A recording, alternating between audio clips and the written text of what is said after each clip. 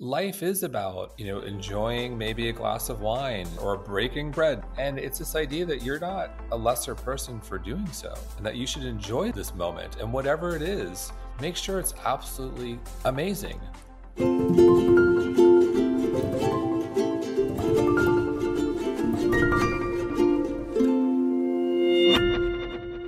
Well, hey everyone, Dr. David Perlmutter here. Welcome again to the Empowering Neurologist.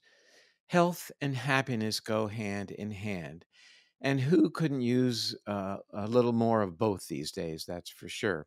That's a question that's posed on the back of a new book called The Joy of Well-Being.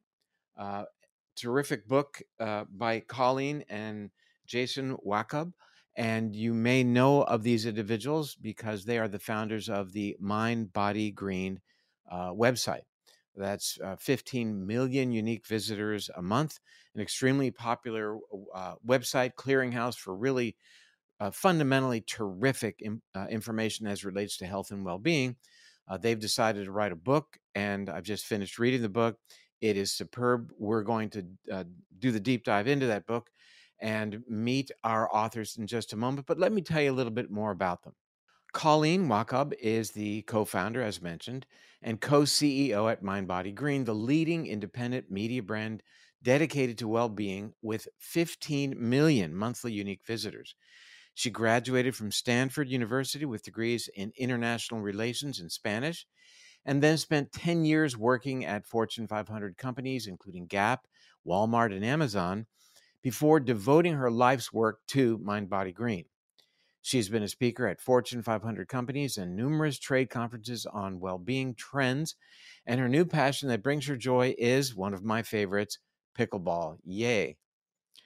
Jason Wachob is the co-founder, and co-CEO of Mind Body Green, which is described as being the leading independent media brand dedicated, again, to well-being.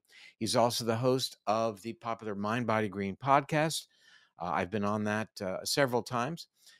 Jason is also the author of the best-selling book, Wealth, that's Wellth, as in well, How I Learned to Build a Life, Not a Resume. He's been featured in the New York Times, Entrepreneur, Forbes, Fast Company, Business Insider, and Vogue. And he has a BA in history from Columbia University, where he played varsity basketball for 4 years. And he and his wife live in Miami with their 2 daughters, Ellie and Grace. And in his spare time, he loves walking to get black coffee. And I probably know, having grown up there, right where these guys live, where they go for their coffee. So let's just welcome our guests and learn about the new book. Collen, Jason, welcome to the program. So great to see you. Such an honor to be with you and us actually answer the questions this time around. Yeah, but what you're meaning, of course, is I've been in your hot seat for a couple of times, and never really was a hot seat, though. I always thought your interviews were very deep, and I'll never forget. I was going to ask you this later on in the interview, but the last question of the last interview was, "What would I tell myself? What would I tell my 20-year-old self?" And I think you were looking for some Obi-Wan Kenobi kind of advice. And my answer, I do remember my answer, it was 2 things. Be careful how much sun you get and floss your teeth more often. And I know I looked at you and I think your shoulders came down a little bit because I think you were looking for something a little bit more deep. But, it's funny because I was thinking about that because my second interview that I'm doing today is with a researcher who has connected the health of the microbiome in the mouth to Alzheimer's risk. So there you go. Wow. So maybe it's important information. You guys have a wonderful book coming up. I'm going to hold it there so it's not blurry. And actually, by the time it is out by now, let's just say, because obviously this is recorded. So where do we start? I think I'd like to start. There's some really compelling stories about each of you, the beginning, and about your health challenges and the lives that you were living. And who wants to start? Ladies first. What do you think? Let's do it. All right. So my health journey is very much the story of Mind Body Green and the joy of well-being. I was 32, working a very fast-paced career, living in New York, doing all the types of things you would think someone in New York in their early 30s would be doing, going to lots of intense yoga classes, cardio, very busy social life. And I had a really frightening experience one day after going to another wonderful yoga class at my friend Tara Stiles' yoga studio, where after class I was walking around as I always did, and I called Jason. I was like, I'm having trouble breathing. Can you come into the city? So we took the train in, we met in the West Village, walked around for a bit, and I was like, I need to get home. And so we took the A train home. There's a lot of steps on this A train. And as we were walking out of the subway, I collapsed. Finally got up, walked out of the subway, and was like, that was weird. Called my doctor and did what I think a lot of women sometimes do related to health issues. I totally gaslit myself and was like, I'm fine, totally worked too hard on a hot, New York summer day. I'll be fine. And then that weekend I napped and did lots of things that just aren't really usual for me at that time in life. And on Monday morning before I went to work, Jason was like, the only way I'm letting you go to work is if you go to the doctor on your way. So went from Brooklyn to Soho on the subway, got to my doctor, did a quick test and was like, you're having a pulmonary embolism. And I was just so bewildered that he didn't think I could make it in a cab to NYU. And he gave me a little sign that said, I'm having a pulmonary embolism. No way. You have a sign that says that. So that when I got to the and ER, did people give you money on the street? I just hopped in a cab and went. But ironically, Jason actually beat me to NYU from Brooklyn. And when I got there, they were like, we've never seen, someone with so many showers in their clots in their lungs who's still alive. And, that was obviously a huge inflection point and one of those moments where you go from breakdown to, a longer journey to eventually get to a breakthrough in terms of health and wellness.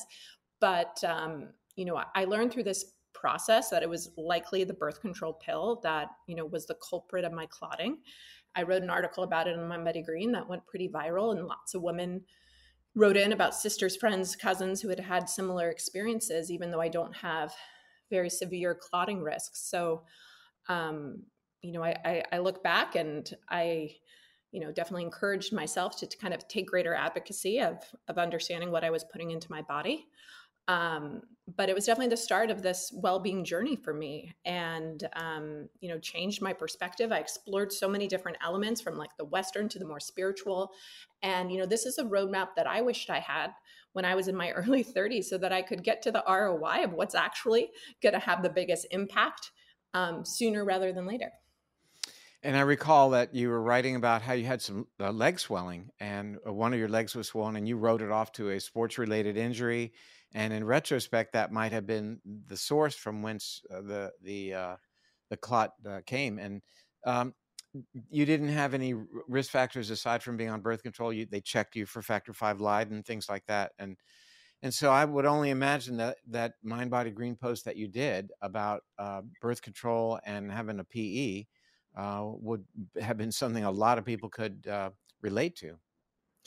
Unfortunately, too many people could relate to it, because I think, the risk of clotting is around 1 in 10,000 if you're on the pill. But, given the amount of women who reached out to me, there was a lot of people who had similar experiences. And I do think it protected me from, in pregnancy, where we have an increased risk of clotting, that I was more cautious in my pregnancy than I otherwise would have been. But it was definitely a turning point and an inflection point of kind of how I think of my own health and well-being, and a realization that I needed to become my own CEO of my health and well-being journey. Well, you actually use that term in the book about being the CEO, and I think that's one of the chapter headings. But, the feeling that I got when I read your intro part was that you thought you were doing everything right. You're eating the best you could, that in ways you thought were going to be healthy, and going to the yoga classes and doing all the things. But then there were some issues with the margaritas and being up late and not paying attention to and I'm not being derogatory. Well, maybe I am, I don't know. But I'm just saying that the book really makes it clear that the body does keep the score. I mean, it really does remember.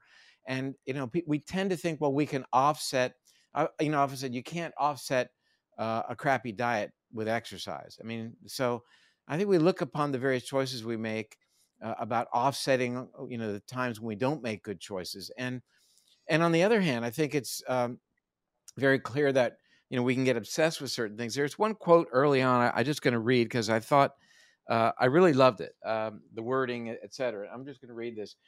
We feel like we're losing the self-care game if we aren't taking a nightly bath with sustainably sourced Epsom salts and keeping up with our daily gratitude journaling.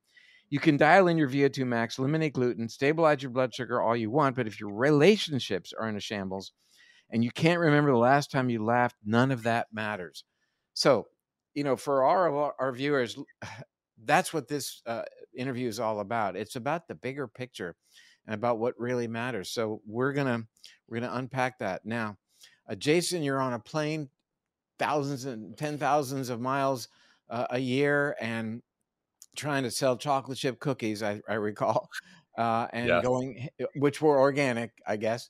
And they were. you're a very tall individual. You developed some sciatic issues on the plane, and at one point you barely could walk. So tell us about what you went through, and then your epiphany. Sure. So I've definitely had, I guess, two evolutions since the story of founding Mind Body Green, and unfortunately or fortunately, my lower back pain was the inspiration. And so, as you outlined, I was running an organic chocolate chip cookie company at the time. We have to go back to 2007, 8. We're in every Whole Foods market in the country. I've been to like 200 Whole Foods. I flew over 100,000 miles domestic. My 6'7" frame in a coach seat is not something I'd recommend for me or the person in front of me. And it turned out the stress, the flying, an old basketball injury from college led to 2 extruded discs in my lower back, L4, L5, S1, excruciating sciatica, couldn't walk, went to a doctor. He said, "Do you need back surgery?" Didn't really want to just jump into surgery. I have nothing against surgery, but generally see it as a last resort, and the success rates with back surgery aren't that good. Tried cortisol shots, that didn't work. Sought a second opinion. That doctor said the same thing. He said, "You need back surgery." And it was almost like an afterthought. He said, "Maybe some yoga or therapy could help." And so I started with some really light yoga, and over the course of 6 months, I went from couldn't walk to being completely healed.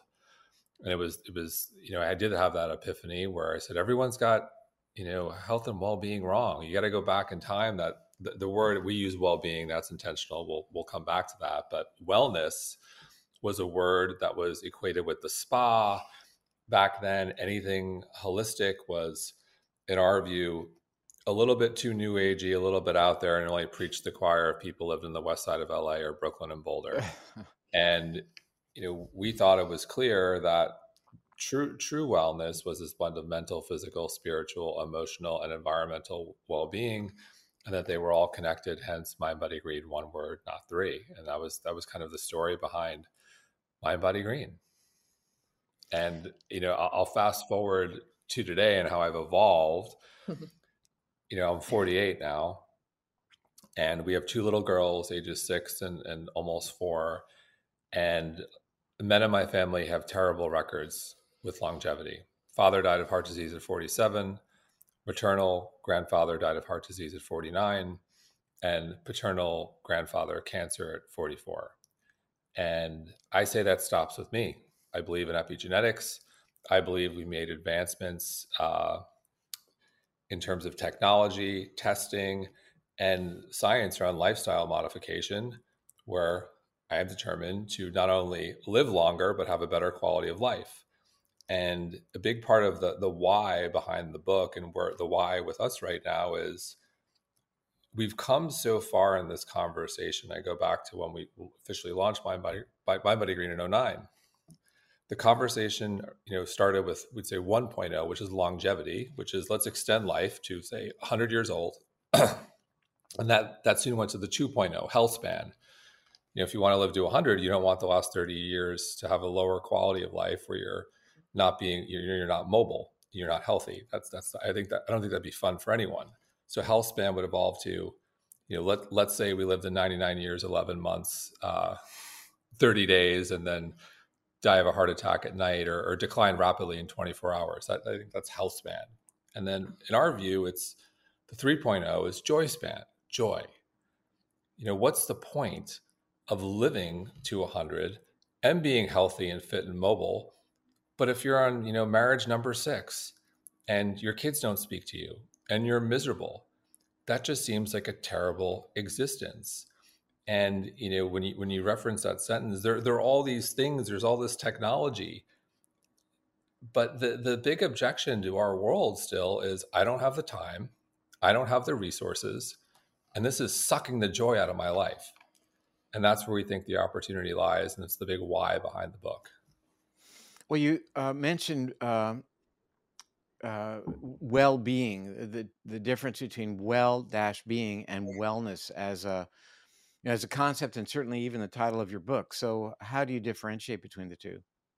I think we have a very complicated relationship with the word wellness, while acknowledging, hey, these practices have helped us both individually tremendously in our own life. The way it's being kind of communicated to the public right now, we don't really relate to. We talk about in this book the idea of, Kardashian wellness. And we think that's when you overemphasize the things that don't really matter as part of your wellness.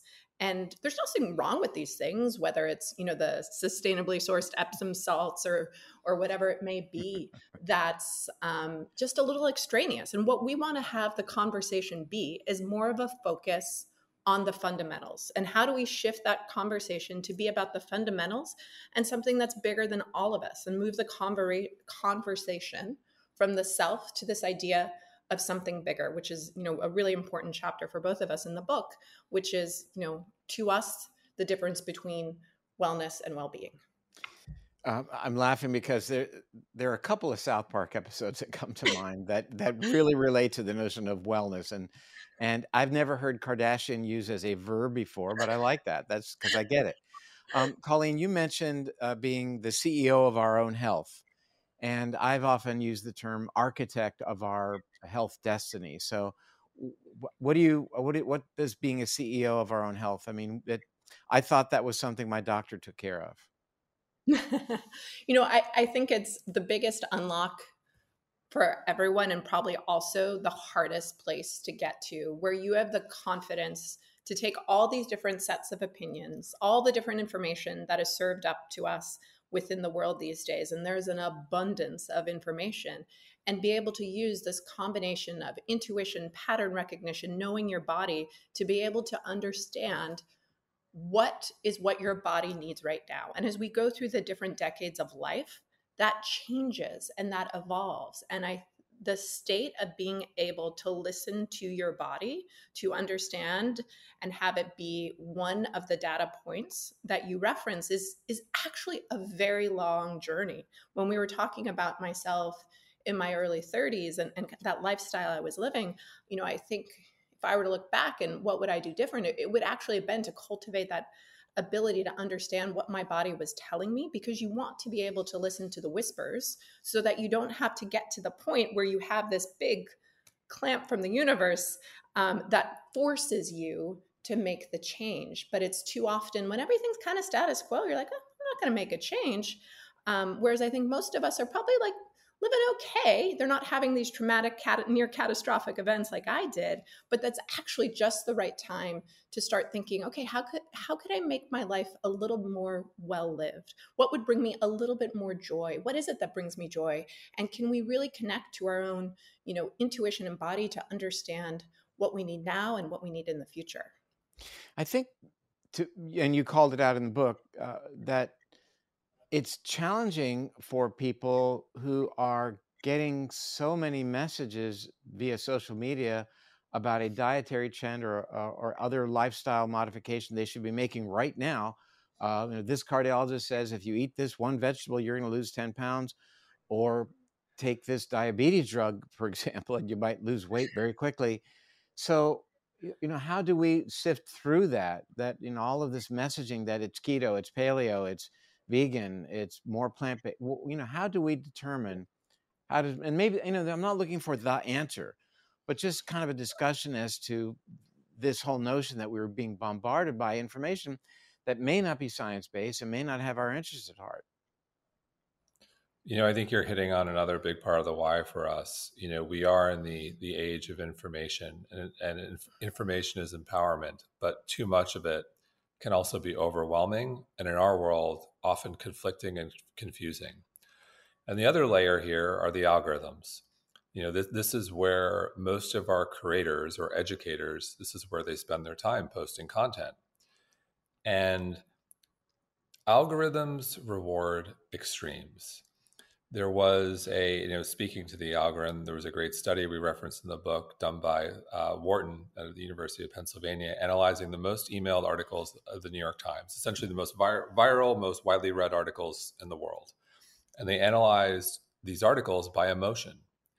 And the top three were anxiety, awe, and anger. Anger was number one. Anger increased virality by 34%. So if you just pause and say, okay, what does this mean? Essentially, articles that cause someone to be angry were more likely to be shared and read. An article that is more shared and read gets more clicks, it drives more revenue. And so, unfortunately, many people are in the business of inciting anger. And as it relates to health and wellness, how do you incite anger? You have extreme points of view that are polarizing. You demonize people or things or food. You try to cancel people, try to call things out, and it is totally unproductive. And it doesn't really lay the groundwork to have an informed, curious, and respectful conversation or debate. And that's the world we live in.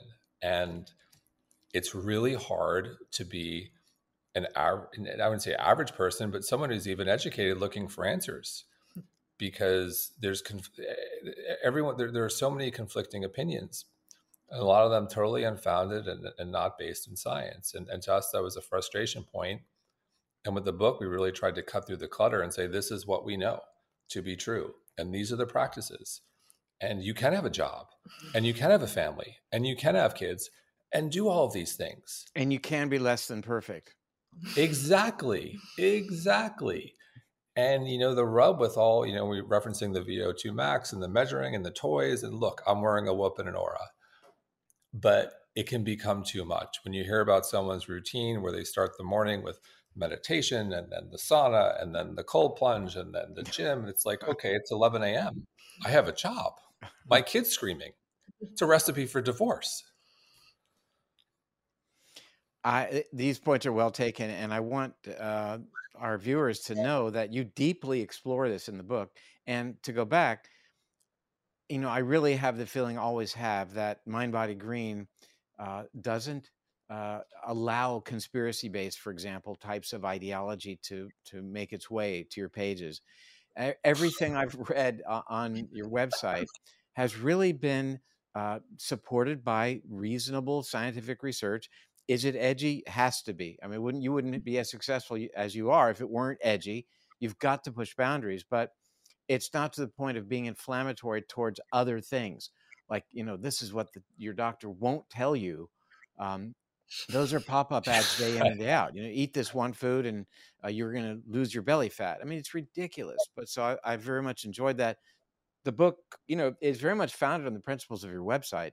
And, people need to know that. But let's now unpack some of the specifics. You jumped right in early on talking about breathing. And people are going to say, oh, now we're going to get to the part where they talk about breathing exercises. No. You talked about some interesting statistics that children, for example, up to 90% of children have now anatomy that has changed their physiology, the way that they breathe, the changes that have occurred in the way their faces are formed, their facial bones are formed, which is a very recent change, affects their ability to breathe appropriately through their noses. And then you explained why this is an issue. So I hate to say this, what's the deal with breathing? But what's going on with breathing? First, we'll start with children, but then we'll talk about adults and snoring and sleep apnea and all those things. Yeah, I mean, you hit the nail on the head that 90% of children have acquired some degree of deformity in their mouths and noses. 45% of adults snore occasionally, and quarter of the population snores constantly. And my pulmonary embolism was really, to me, the gateway for how I started thinking about my breath. I hadn't thought about breathing until it was something that I was really struggling to do. I was living in with a type of invisible illness, and that I looked fine on the outside, but I would try to beat out senior citizens for the last seat on the subway because I was worried about what would happen to me if I had to stand the whole subway ride home from Manhattan because of my breathing issues. So it, to me, was this whole unlock of how to really think about breath. And when we think of what types of changes are going to have long lasting impacts on our health, it's why we started with breath, because you breathe 17,000 to 30,000 times per day. And I grew up, thinking I was educated, thinking, to our conversation earlier, that I was doing all the right things, but I was breathing all wrong. And I was breathing through my mouth. And for me to help make this change, the things that really worked was integrating it into my daytime so that it could be applied to my nighttime. And by being a more thoughtful listener during times of conversation, really thinking about breathing through my nose, which also then lets the other person finish their sentence, kind of stifles that tendency Interesting. where you want to jump in. Interesting. In other words, I'm here panting, waiting to interrupt you. Right? That's what you're Exactly. saying. So And that makes a lot of sense. exactly. And that helps lay the foundation for a good night's sleep. And there's such downstream effects. You think about immune function. You breathe through your nose. Your nose filters out all the bad stuff, whereas mouth breathing, you're a lot more susceptible to a virus. Also increases CO2 tolerance. That has an impact on your physiological resilience. And there's nitric oxide. There are cardiovascular benefits. And then not to mention the big one, anxiety. You're more likely to be in a fight or flight mode when breathing through your mouth rather than nasal breathing can lead to chronic The reason stress. I'm So if you think laughing, about you're gonna hate me for this, because you said not to mention, and then you mention it. I do the same thing. Why do we do that? Why do we say not to mention, and then the next words out of your mouth are exactly what you don't mention? Anyway, but that said, you brought up the notion of immune function and how the nasal passages filter out. But even beyond filtering out, which is of course very important, they're sensing. There are, that's the first place where your body's going to interact with your environment and organisms and bacteria and other microbes, et cetera, as well as olfactory challenges and sensations that are affecting your behavior, which you bypass with mouth breathing. So how do we get away from mouth breathing? What should we be thinking about? So there are a variety of different techniques which we list in the book. Everything from box breathing to the 4-7-8 breath to my personal favorite, the inhale for 2 and then exhale for 4. But in an effort to keep it simple, it's really try to be conscious of how you're breathing during the day. When you're not talking, keep your mouth closed. It's kind of that simple. It's difficult, but really try to focus on breathing through your nose as much There are going as to be you a lot of possibly. people offended by that comment. Oh, here's a health tip. When you're not talking, close your mouth. Think about all the effective conversations we could have and heated debates if that were the case. Yeah. So that segues beautifully to sleep. And the word you used with respect to sleep in your book was crisis. And I agree with you, but let's unpack that a little bit. Who wants to respond? I mean, sleep's deeply personal for me, so I'll take this one. I struggled in my 20s with some work anxiety speaking in front of a large group of executives, where I literally couldn't fall asleep for 3 nights in a row. Ended up in the hospital where a doctor gave me a Xanax, which did help me fall asleep that night, but definitely did not set me up for the right sleep etiquette and habits to have a better relationship with my sleep. Clearly, I'm not alone. There's 33% of Americans don't get enough sleep. 50 to 70 million US adults have some sort of sleep disorder. The most common one is insomnia. And I know that I'm on a lifelong journey with sleep. And, some of the most poignant advice is, the advice that definitely infuriates people like me who struggle with sleep, where they're like, you just got to chill out. But it is an important part of it. Your body does know how to sleep. And so how do we help train it, and how do we help get it back there? And it really starts, early in the day in terms of getting sunlight so you can help set the right circadian rhythms. Having a really attuned understanding of what your caffeine curfew should be.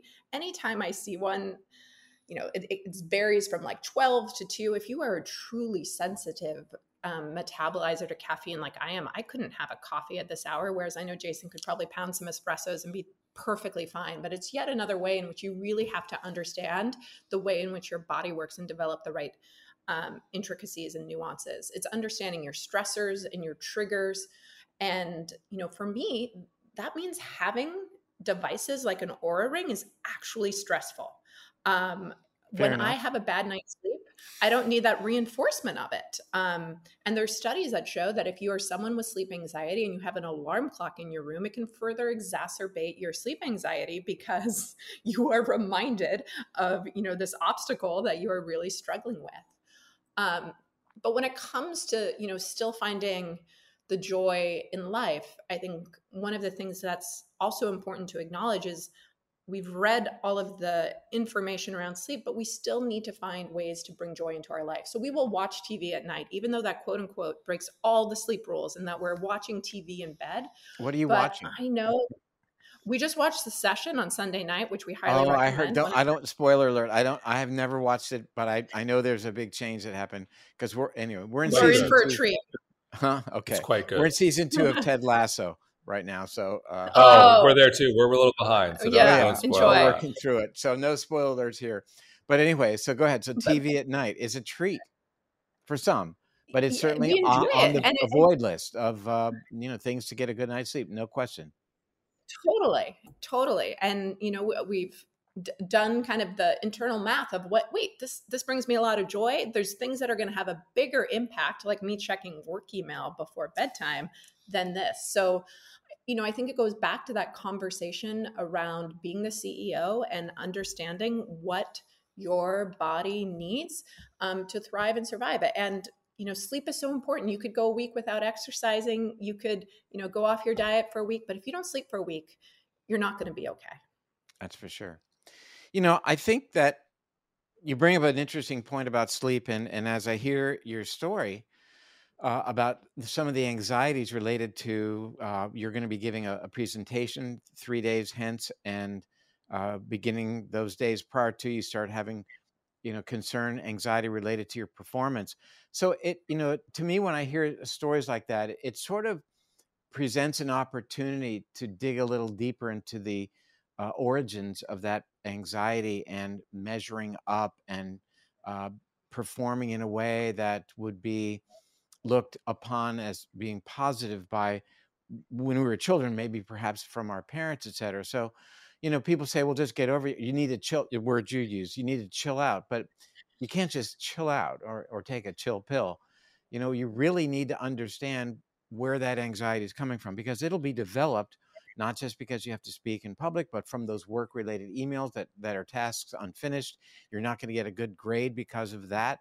And we all go through that. But I think once we can contextualize the origin of those anxieties, I think all the other stuff about watching Ted Lasso at night, or maybe you didn't get enough sunlight in the morning, are less relevant, because I think those personal experience and dealing with patients, those are the big issues that keep people up at night. It's the things that push our long-standing buttons from earlier times in our lives that really come back and don't let us unwind, don't let us give up, and let hypnos, the god of hypnos, come and take us away. So you mentioned something I think really important, and that is what a relationship between what we choose to do in our daytime and how that affects nighttime. What's beyond just getting some light in the morning? So I have a couple things. I know you have a couple things. So good thing we have 4 hours. It is really, yeah, I know. It really is. I think this idea that sleep just doesn't happen when you're ready to go to sleep.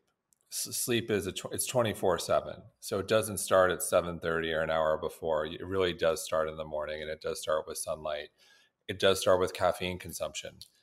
I can drink caffeine late into the day and be fine. Colleen can't. A lot of other people can't. That's a personal call. You got to figure that out. Size of meal timing. General rule of thumb is don't have a gigantic meal less than 3 hours before bed. You probably, even if you're going to have a really heavy meal, you probably want to go much earlier in the day. Alcohol consumption, you probably want to go earlier in the day. That's some people will say no alcohol at all. If you do enjoy alcohol and you can do so, it's probably better earlier than later, because that will definitely affect your sleep.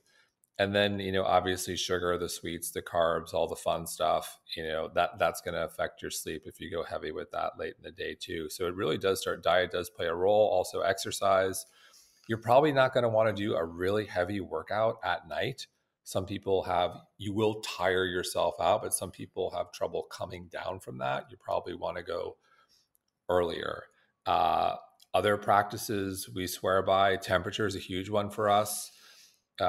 We make sure, some people will say 65 degrees. We'll go like 68, 69. We also have the 8 sleep mattress, and I go so cold, I like freeze, and then I have to get warm. I maybe take it a little bit too far, but it's one of the cooling mattresses we love. That's a big one. And then when we do turn off the TV after we enjoy our Netflix binging, we really try to make sure that the room is dark. Those are kind of the big ones for us. You covered them. Did I miss anything? Well, let me go back to the Oura Ring and the whole notion of biometrics in general. And Colleen, I think your point is really well taken, that there can be some neuroses developed around those devices. And my personal view is I find it very informative when I try to correlate the results based upon what I did the day before. And in that regard, I find it's a very, very helpful learning tool. So I do use it. Not all the time. I mean, if there's nothing different about my lifestyle choices, I won't use it. But if I'm ate late, like Jason you just described, or had 2 glasses of wine, which would be unusual for me, or had a more intense exercise maybe later in the day, or had iced tea or something later in the day, then I kind of want to know. And it's very informative, because it helps me modify my behaviors moving forward. Yeah. But I totally get that people can get totally wrapped up in this. There was a great review appearing in the Journal of the American Medical Association when we were asked, should everyone have access to a continuous glucose monitor? Many of us feel that the answer is definitely yes, but JAMA said no, too many people are going to get neurotic about it. And at first pass, I thought, gosh, they're missing out on an amazing opportunity to learn about a person's metabolic health. But I get the second part of that argument. I really do, because and I think for both the Oura Ring and my experiment with the CGM, the insights in that first 2 weeks are so compelling. I love margaritas. I learned from my Oura Ring, and I probably needed that data to be able to make the life change, that if I'm going to have a drink and I don't drink a lot, that it's probably better at lunch. And I thought the insights in my CGM were super fascinating in the 2 weeks, but otherwise it added more anxiety and kept me from enjoying the pizza with the girls. And I think that the bigger point is you do need to be the CEO here. And if you understand that you're prone to neuroses with the wearables, and you should probably avoid them. And the flip side with the CGM, like we both did them for a couple of weeks. The insights were extraordinary. And then we kind of understood them and we moved on. The big watch out there, if you're prone to an eating disorder, stay far away.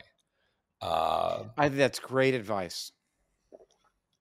I think it's really terrific. And the point is well taken, that, again, with the JAMA article, that it's not for everybody. And if there is somebody like that and you need the data as a healthcare practitioner, by all means, get the data for as you say, Colleen, for the 2 weeks, and then take it from there. Take the device off and then modify the plan. And the CGM was a huge win for me, because I can have chocolate and peanut butter all day long, and as and minimal coffee on my exactly. So I'm golden there. You talk in the book about what's called I've never heard the term before, a health pile up. So tell us what that means, and then we'll talk about what the opposite of that is. I think there are various phrases we've heard for this. We like the health pile up. Sometimes we've heard people say, I got a case of the 40s or a case of the 50s, whatever it is. And I think it's this idea that there are a lot of people out there who, do the right things. They are working out, they are eating well, and then maybe an injury happens, or being a parent happens, or work demands change, and then they kind of lose their rhythm, and then maybe they gain a couple pounds, and then maybe they can't go to the gym. Maybe there's a health event that takes a little long to recover from, and then all of a sudden this person looks back and says, what happened to me? I was a healthy person, and here I am. I look in the mirror, or I look at my lab results, because it's not sometimes not about the mirror, and I am just a far cry from what I used to be. And it can happen very easily to anyone, even with the best intentions. And so that happens way too frequently. If you look at the numbers of how many people are metabolically unhealthy, I think we're from 88% to 90, we're north of 90 now. That It's have like, at least one parameter, one of the markers of yeah, metabolic syndrome. Yes. Which means and that only less than 10% of American adults is metabolically yeah, intact. Pretty scary proposition, because that's not genetic. That is induced by no, environment, by choices. And I will say that these things are going to happen. They're going to be things that set us back. And I've often entered the debate in terms of which is better, aerobic or weight training or resistance exercise. In fact, you talk about this in your book. And I always say, well, it's a three-legged stool, because the thing that people tend to forget is the flexibility work. And why is that important? In and of itself, it's important. But if you do the flexibility training every day, you don't get injured. So you don't set yourself up for this, what you call this health pileup. Because if you get injured, you're not working out, you're not going to the gym, you gain the weight, you become discouraged, blood sugar goes up. And, to some people, that's enough to say, well, why am I doing this? And then they get out of the 100%. game. So the alternative that you offer up is called the well-being wave, or I don't know if you invented that term, but I don't think I've heard it before. And, I think, doesn't that work sort of in the same way, that you pile these things on and they're cumulative? Absolutely. Momentum begets more momentum. And I think when anyone starts to see one area of their life improve, they get inspired, they get that immediate kind of gratification, and it's easier to start modifying other behaviors when there's a little bit of momentum. And, when we think of these areas of the fundamentals, it's like you want to start in the area that's going to give you the biggest impact on your life, because that's going to just create more momentum and more wins. And again, this is the major objection to health and well-being. I don't have the time and resources, because I look at all the things I have to do, and it's just not a reality. And us, as two people who are embedded in this space and passionate, it's our life's work, and we look at some of these new modalities, and we say, there's no way we can fit this into our schedule. Not possible. And it's our job. And it's our job. Yeah, I remember it when I interviewed Wim Hof, and he's saying, yes, you've got to basically cut a hole in the ice and jump in. I'm thinking, Yeah. I'm in Naples, Florida, not exactly going to work with my lifestyle. Interestingly, there was a part, and maybe it seems like I'm dashing around a little bit, but things caught my attention.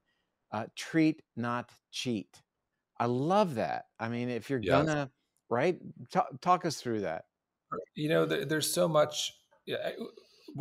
Perspective is everything. And, I think in our world, sometimes there's maybe a belief that, we're not doing enough, or we're not good enough, or any deviation from whatever the protocol or the program is something that could potentially cause someone to feel guilty. It's just terrible. We just do not believe in that in a at word. all. And, so, if you are, the word joy, I think, has been kind of sucked out of the conversation. And it was a big part of, the book in the last two chapters, like meaningful, joyful relationships and purpose are everything. And, life is about enjoying maybe a glass of wine with your partner, or breaking bread, dare I say, with Dr. Perlmutter, with loved ones over celebrating a family meal, or having a slice of cake every once in a while, or whatever it might look like, whatever you consider deviating from whatever protocol you're on. And it's this idea that you're not a lesser person for doing so, and that you should enjoy this moment, and whatever it is, make sure it's absolutely amazing. If you don't really drink and you're gonna have a glass of wine, make sure it's a great glass of wine and feel great about it. Yeah. Don't have a crappy glass of wine and say, "Oh no, I had the glass of wine, I feel terrible," and you end up having six Hate glass, whatever it yourself. might. Yeah. Exactly. Enjoy it. Just don't do it all the time. If you're going to Yeah. have So it's a enjoy a treat, and donut. you shouldn't consider that you're Exactly. cheating.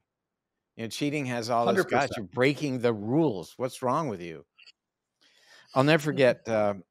I went to years and years ago. There was a lecture by a guy by the name of Deepak Chopra. This was this was way back, Oh, sure. and I was at the Unity Church, and my wife. Did you hear me say drag me along? Maybe she did, because back in those days. Anyway, I'm grateful, believe me. And he said, if you are a cigarette smoker, I'm going to tell you right now, don't stop.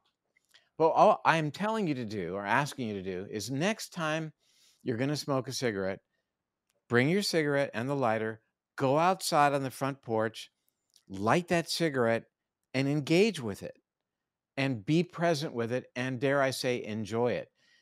And I think that what he was getting at is, the mindlessness of cigarette smoking for some people, for example, on the phone, typing, doing whatever they're doing.